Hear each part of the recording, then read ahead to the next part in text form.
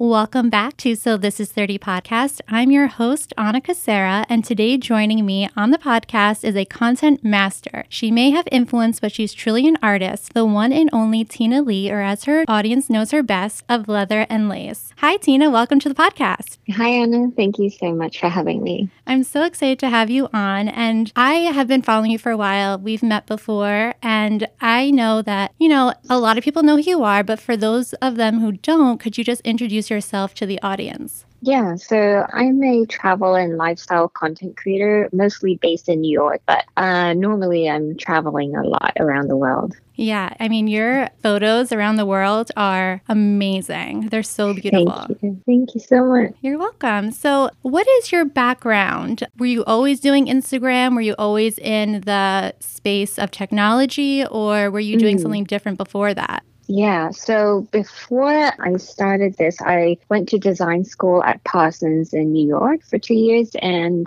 it was for fashion design. And then I worked as a lingerie designer for 2 years before I decided to quit my job and pursue this full time. And so I started blogging right when I was still a designer. Oh, that's so interesting. I didn't know that you went to Parsons. I went to LIM. Oh, cool. Yeah. So fun. Yeah, I went for a 2-year fashion design program. That's amazing. I hear they have an amazing program. So when you came out, were you expecting to really stick with being a fashion designer? Is that your path you wanted to do? Yeah, definitely. Actually, when I first discovered fashion design, I just told myself, I was like, this is it. This is my passion. I'm going to do this for the rest of my life. And so then I got a job as a designer and I was so happy. But even then, after a while, because you were designing for other people and it was also mass market. So there was very little actual design involved. It was more like working in front of a computer, drawing and doing some technical stuff. So I still felt like I needed another creative outlet. And that's partially why I started the blog. And then it just really interestingly evolved. The more I got involved with the blog, the more it felt like a real passion project. And I got into photography because my now husband refused to learn. Like, he absolutely hates it. So I decided to learn it myself. And over some time, it also became like a huge passion of mine. Does he help you take your pictures at all? Yeah, he does sometimes. Mostly it's giving him very specific instructions and taking a sample photo and telling him exactly how to do it and doing all the settings in advance for him. So yeah, he does help me. Well, that's really click good. the button. Yes. No, I know exactly what you're talking about because my husband, it was really hard to get him into it. At first, he was like, I don't want to do this. I don't want to be in public taking pictures like this. And finally, he came on board. So I feel like you had to ease them into it just a little by little. Yeah, that's great. Yeah. And what was like the moment that you knew that Instagram was actually going to be your career path? I feel like in the beginning, when I quit my job, I wasn't ready for this whole social media career. I just thought that there was some growth and I wanted to try it out. And I didn't even have any income then. And it was probably up till a year and a half ago where I really felt like there was some momentum and then there were more brand deals and that I could actually keep going and get somewhere. That's amazing. So I mean, your niche is so different. I feel like you were probably one of the first people within your niche to really start doing that. Like, it's very travel-esque. It has a little bit of like a fantasy aspect to it, I would say. So how did you kind of conceptualize that? Because it's so unique. I think you actually described it perfectly. I really do like to bring some fantasy element or at least creativity element to the images. So it's not just the pure traveling itself. I think because I, as a traveler, am more into the visual aspect of travels. So I go for either the view or their hotel or certain buildings. The architecture really interests me. And so I focus a lot on that and the luxury aspect of it. And I think it's just naturally my aesthetic. Perhaps it's the slightly Asian aesthetic. It's always a little bit slightly over the top, I think. I mean, it really does like bring the whole photo together though, because from the background to your pose, even down to what you're wearing, it's very meticulous and it looks very planned out. So how do Yeah. you even start with that? Like, do you see a location and you're like, okay, this is where I'm going to start from, and then you start from that way with the location, or do you start with an outfit? How does your thought Yeah. process go? Yeah, usually it starts with the location. So I save a lot of locations around the world in my saved folders. And then from there, I visually think about like what would make the most sense here. So some places would be great with gowns, but then others would make you look really silly. So then from there, you also look at the overall color of everything and also plan out like what time of the day you would plan to go for the best lighting. And then you sort of begin to visualize the end result. And that's sort of how I decide what to wear. And sometimes I bring props if it's not just enough to be in a nice dress or something to add even more interest to the image. And I noticed that you do pick a color scheme. So is that Yeah. something you've always done, or is that something you've integrated throughout the years? No, I didn't do it in the very beginning. I think I started maybe like a year, 10 months ago or something.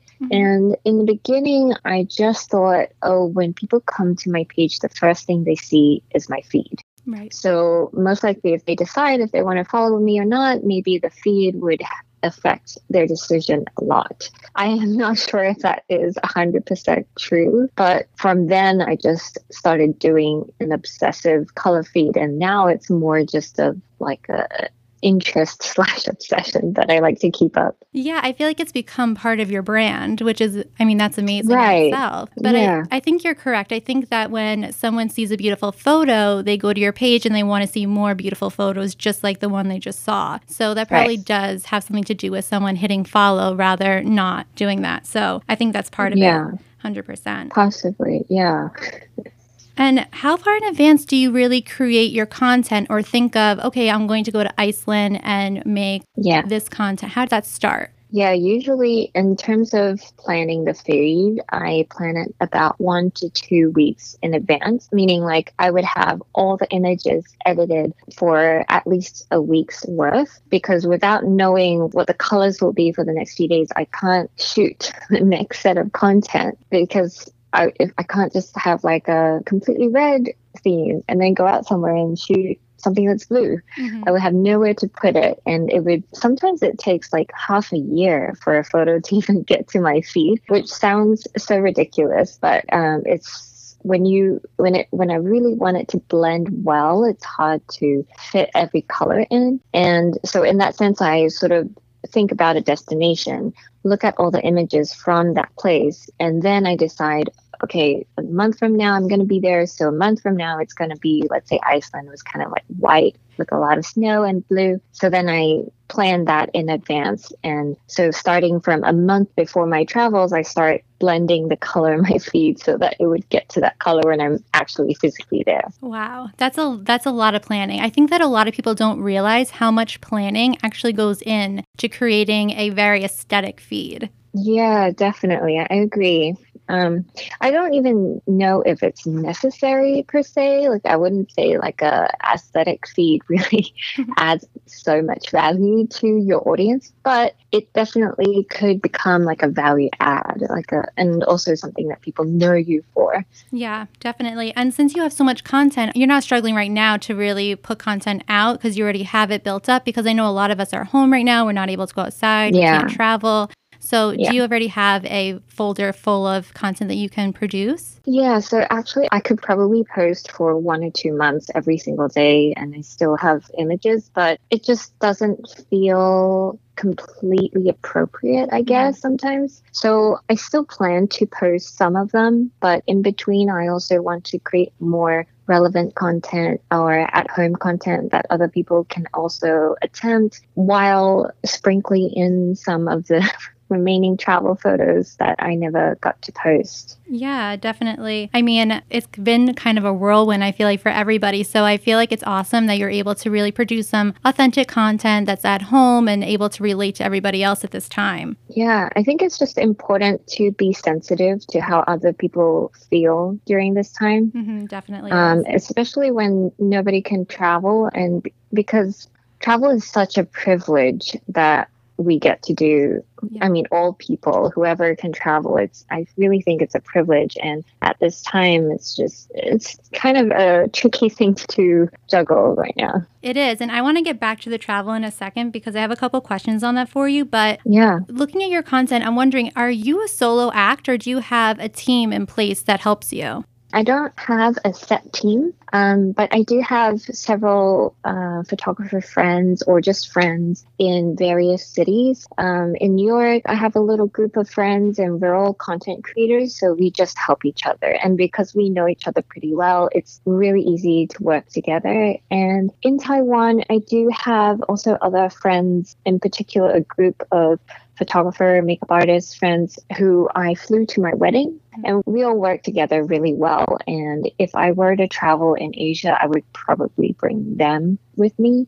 as a photographer. And then also some similar situation in Paris. But oftentimes, though, I do have to do it myself. Right. Yeah. I see that you always put up things where you're using a tripod if there's no one around. Do you find it easier to have set photographers rather than, going to a city and not knowing the photographer and having someone come with you for a one-off? Yeah, I've definitely done all of those. Done it myself with a tripod or met up with someone once and had great results. And also just working with the same people, to be honest, is always, I think, the easiest way. But because it's not always possible, then you do have to branch out. So, for example, I went to Stockholm in February and I met 2 local photographers. I also met 2 followers who helped me take some photos, and they were all so lovely and nice and helpful. And it ended up being a great experience just meeting people who are living there. So sometimes, being out of your comfort zone and not having your normal friends to help you is actually a great thing because you develop new connections. Yeah. I mean, how lovely is that 2 of your followers were able to really connect with you? Yeah, it was very nice of them to take the time out of their day. Yeah. Yeah, that had to be an awesome experience, even for you as someone who's going there and just really feeling like, wow, I have this audience that's all the way here in Stockholm and they're able to meet me and spend time with me and do this. Yeah, that's really nice. Also, you get to chat with them about their local culture and stuff. So it's very interesting. Yeah, I'm sure that's the best way, really, to learn about local cultures, actually being with the locals, Absolutely, yeah.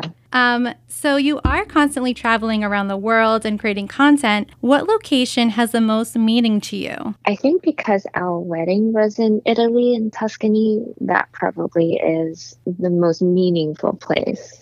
Yeah. Is that your just favorite? So many amazing memories. Yeah. Would you say it's your favorite place altogether? Probably. Oh, that's a really hard one. There's so many beautiful places in the world. I mean, I also loved Bali, because a lot of how you feel about a place is also the experience of it and who you went with, and also how the weather was like. So if it was always amazing sunsets and beautiful weather, then naturally you're going to like it a lot more than if it rained for a week straight and wasn't able to get any content. So I'd say probably Italy and Bali. Yeah, they were great trips. It was amazing. Bali looks amazing. I've been trying to get my husband to go for a while now. Yeah. We were going to go, but everything had happened. And I was looking at your content, actually, and I was saving things because, you found the most beautiful locations. Bali. How did you even find some of those places? You had that one hotel. It was stunning with the pool in the background, the sunset coming down. How do you come across these places? So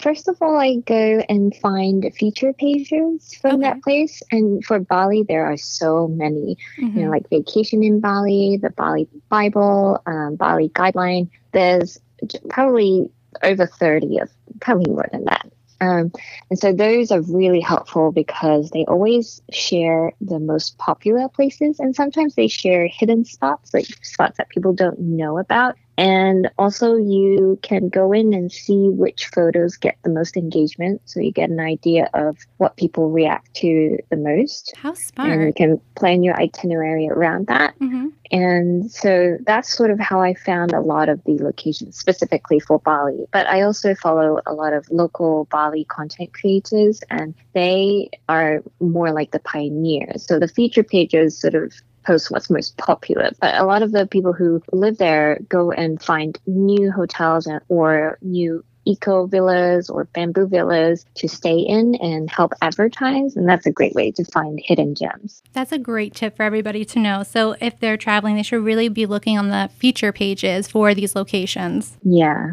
absolutely. Now, let's get into your wedding a little bit. So you planned 2 destination weddings. How was it Yes. even planning 1 destination wedding, let alone 2? Yeah. Luckily, the second one that was in Taiwan, my parents lived there. Hmm. So they were able to help me with most of the planning in terms of location and even finding the people for the decor. What I did was mostly just jump in and tell them what decor I wanted and then sort of approved the designs. For the Italy one, it's funny because we only planned it about 6 months in advance. Wow. And That's yeah, a tight timeline. I know I am a procrastinator. It's just really bad. So 6 months before, we still didn't have a location. I hadn't really started looking. So my husband was like, okay, you have to book something in a month or we're not going to have a wedding.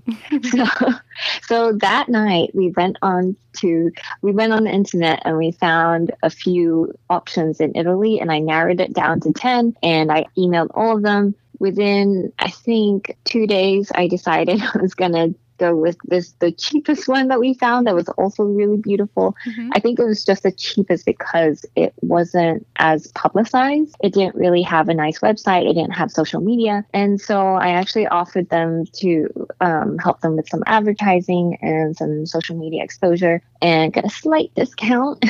Well, that's great. And I mean, you were providing them a service as well, so. yeah, and so that turned out well. And within a week, we had put in a deposit. Oh, wow. So that was really quick. And Yes. I have to say, my husband and I were going to have our wedding in Tuscany as well. And Oh, we ended up not doing it, which is probably our greatest regret. So, what actually made you guys choose Italy as your destination? Is it just somewhere you always want to see yourself getting married? Or does it hold a special yeah. meaning for you and your husband? So we haven't actually been to Italy together before that. It was more just my personal attachment to Italy. I Mhm. really love Italy. I think it's so beautiful. And just the rolling hills of Tuscany and the fact that there's a lot of vineyards around there, it sounded like a very romantic concept, but it was also economically a pretty reasonable one. So Mhm. that's sort of why. So more practical reasons. We were thinking also about maybe Spain or something, but I just think Italy was slightly more accessible for our friends all over the world. Yeah. And how many people did you actually have at the wedding? Was it a large wedding or was it small and intimate?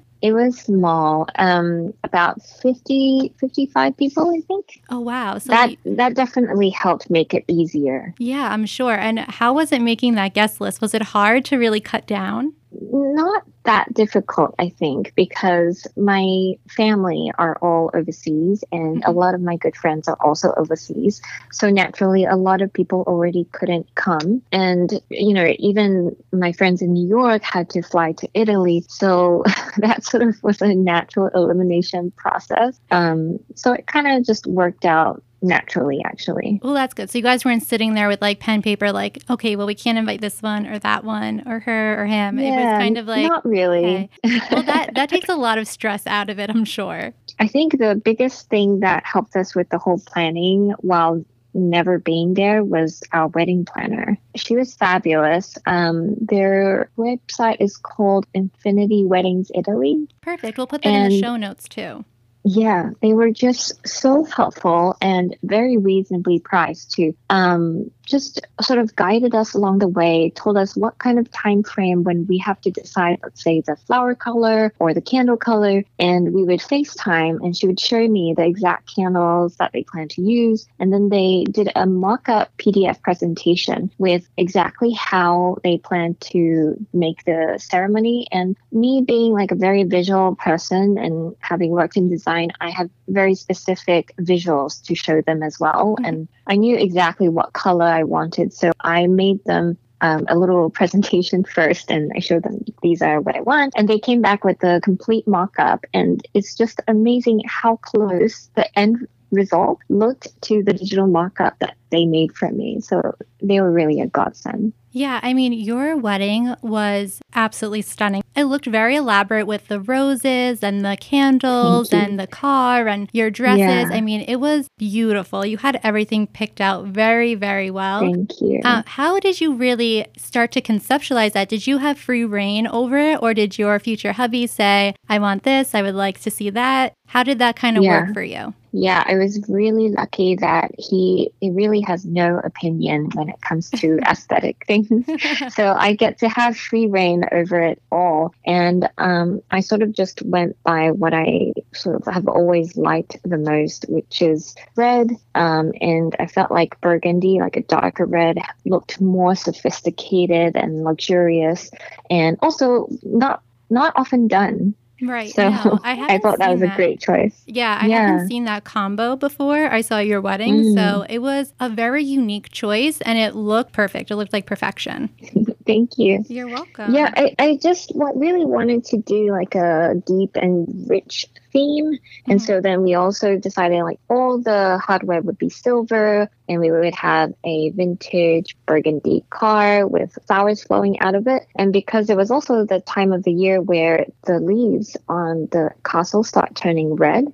So it just kind of all tied in together. Yeah, and I feel like we kind of have to paint a picture a little bit of your wedding for the audience because I feel like they're kind of listening to this right now like, oh my gosh, there was a car, there was a castle. So can you paint a little bit of a picture how you would have to your wedding planner to them? Yeah, so the castle was actually a fortress built in the 1100s, and it's not a huge castle, but visually, in terms of photos, it sort of all fit in the right places. And it's what a castle should look like. And it had ivory climbing on its walls that was turning slightly red. And we had a vintage burgundy car pull in. And the florist did a cascading flower coming out of the car. So instead of paying money for a photo booth, we just put that money to renting the car and doing the flowers. And everyone has an iPhone. Everyone has a camera. So they just took a lot of photos there. And the castle came with a beautiful Italian garden that had lemon trees. And that's where we made it our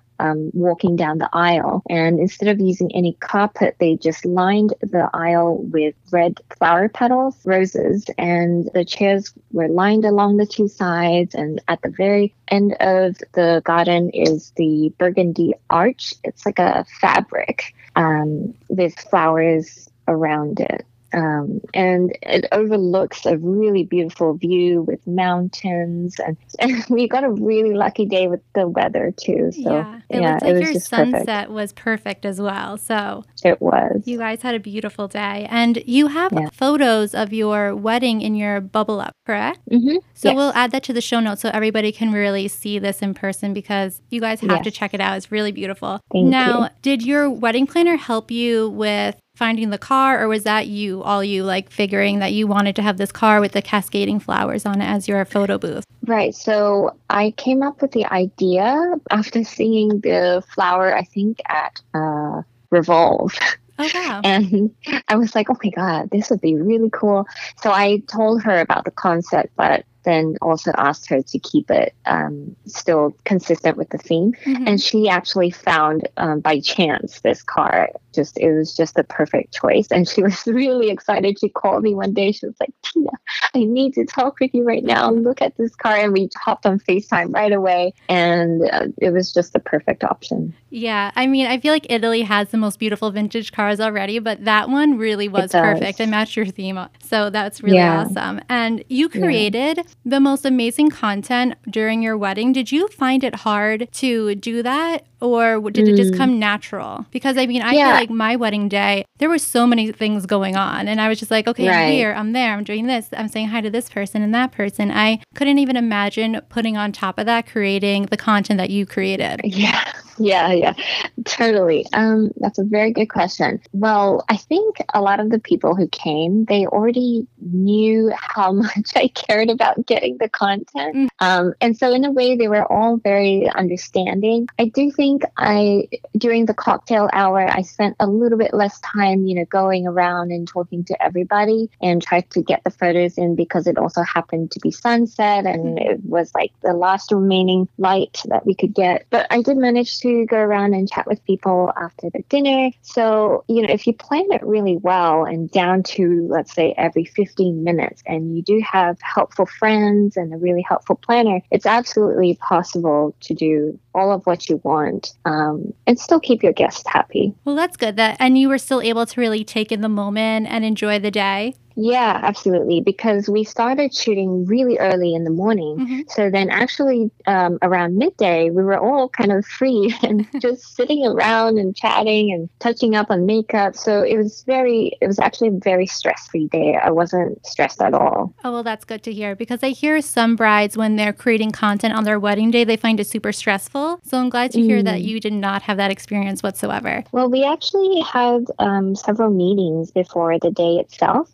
So I would sit all the photographers and makeup artists down and anybody else who was helping. And we would go through the entire day by every 15 minutes what they would do so that we wouldn't miss anything. And then I also had a shot list and like a PowerPoint presentation telling everybody like, this is the kind of images. And so that in the moment, I wouldn't have to check their camera every time they take a photo. I would just trust them. And these are all like friends that I've worked with. So I know they know what I'm thinking and talking about. Right. They know your style. They understand what you are going for. They get your content creation. Yes. So that is probably the most ideal situation to be in. Yeah, absolutely. Yeah. And for your wedding that you had in Taiwan, you made a video. So how did that work with your wedding day? Was that a lot or was that the same thing? It wasn't too stressful? Yeah. So the Taiwan wedding, funnily enough, I didn't plan the Taiwan wedding, but it was more stressful than the Italy wedding. And I think it's just because of the different ways weddings are done in the Western world and the Asian culture.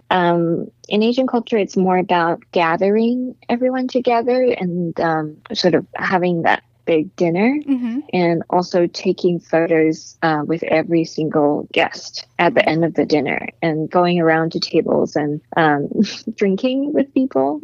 So there was a very different emphasis, and that made it really difficult for us to squeeze out time to create the video. So what we did was the next morning, the videographer, he came at 8 a.m. and we redid a few scenes in the hotel room and like running through the hotel. That was all done the morning after. So the only sacrifice we made was we didn't go out that night. And the next morning we had to wake up early, but I do think it was worth it. Well, I mean, I think it was worth it too because the video was really cool. So well done. It was really awesome. Thanks. And the big question is, how was your husband? How did he feel about creating content on his wedding day? Yeah.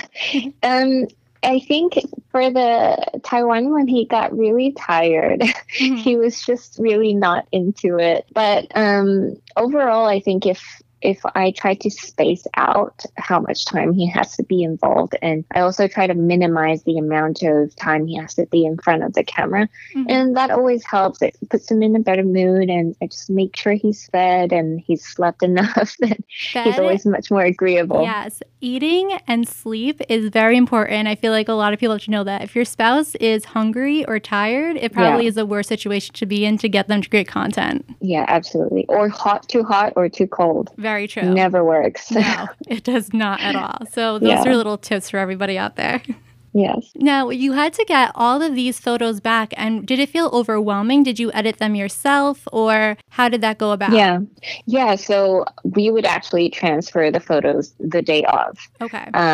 So I can just edit whenever I wanted. And me being like obsessive over my content, I just looked at it right away and I started editing right away. Mm-hmm. And I kind of like having that control over my content. It just means that I can better coordinate it to fit my feed, and I know when I can post it and so on. So that was very helpful. Yeah, I agree. I like having that control as well. Do you have a favorite editing app or software that you use? Yes, I always use Lightroom Classic CC on desktop. Oh, perfect. And I have a little lightning round for you. So let me know if you're ready for it. Mm-hmm. Okay, so here we go. The States or Europe? Europe.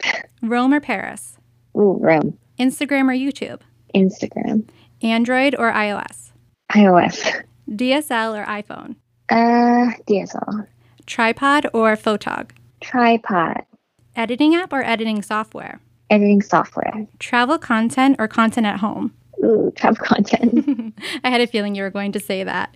So Yeah. that was a great round. You didn't wince at all. My last question for you is, where do you see yourself, or where would you like to see yourself in 5 years? To be honest, I'm not sure if social media would be exactly what I would be doing in 5 years. It's such a fast changing landscape. And given that we are trying to also start a family, it could eventually evolve into a more all-encompassing kind of lifestyle content page. Mm-hmm. But I do know that I would like to continue creating content no matter what form and what role I play. That sounds amazing, and I hope you get all of that. So will you tell everybody where they can find you? Yes. So you can find me on Instagram mostly at Of Leather and Lace, and my website is ofleatherandlace.com. Perfect. Thank you so much, Tina, for coming on the podcast today. And all of you guys can find this podcast on Spotify, iHeartRadio, and Apple Podcasts. And of course, follow us along on Instagram on So This Is 30 Podcast. Until next time, guys. Bye.